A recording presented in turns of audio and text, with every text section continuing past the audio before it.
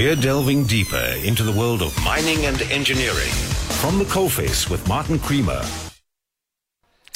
Well, it's that time again on a Friday when Update at Noon presents another update from the Coalface with Martin Creamer, publishing editor of Engineering News and Mining Weekly. Good afternoon, Martin.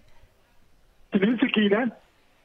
Martin, major global moves to convert to hydrogen energy is, of course, a big boost for South Africa's platinum metals.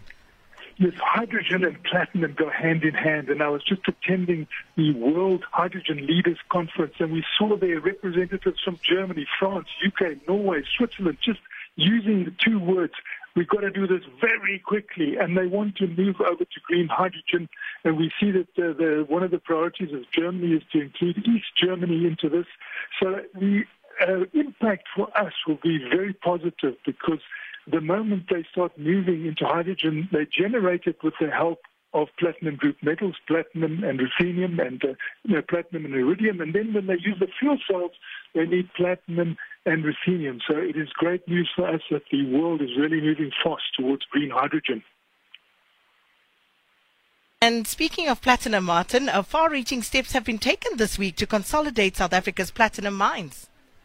Yes, this consolidation is important because although the platinum business is very strong, we saw in the first quarter, with the COVID situation and the logistics problems, we saw hiccups in the price because of the lack of semiconductors for cars.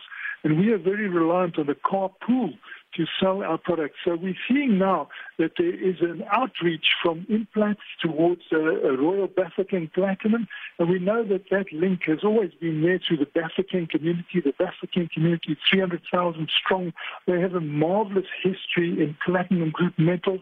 They actually bought that land, they had the title deed for that land, and it is the richest bit of real estate on the planet, because in that area of Rustenburg, there are platinum group metals, and now those two want to come together.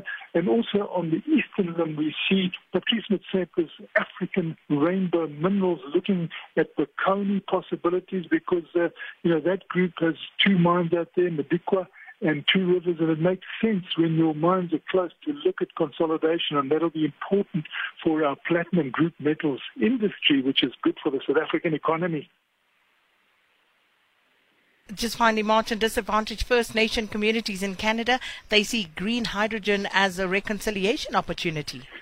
This was very interesting to listen to the FASCN virtual event coming through from Canada, and the First Nations making their voices heard there and saying, we are a disadvantaged community. Your legislation disadvantaged us. It put us into areas that we have resulted in us being poverty-stricken in some cases, and with green hydrogen coming in, we want to be part of that. We want to be part of the ownership. And your mines are out in areas where we are. We want to be involved in that energy build-up and to be clean in the areas where we are. And we know that those mines don't last forever. And when those mines end, we want to take over the operation of the energy for the area. So it was an interesting entry into the green hydrogen. And they said we must look at it as a means of indigenous reconciliation. Well, Martin, thank you so much. Martin Creamer, publishing editor of Engineering News and Mining Weekly. He'll be back with another edition of At the Coalface, same time next Friday.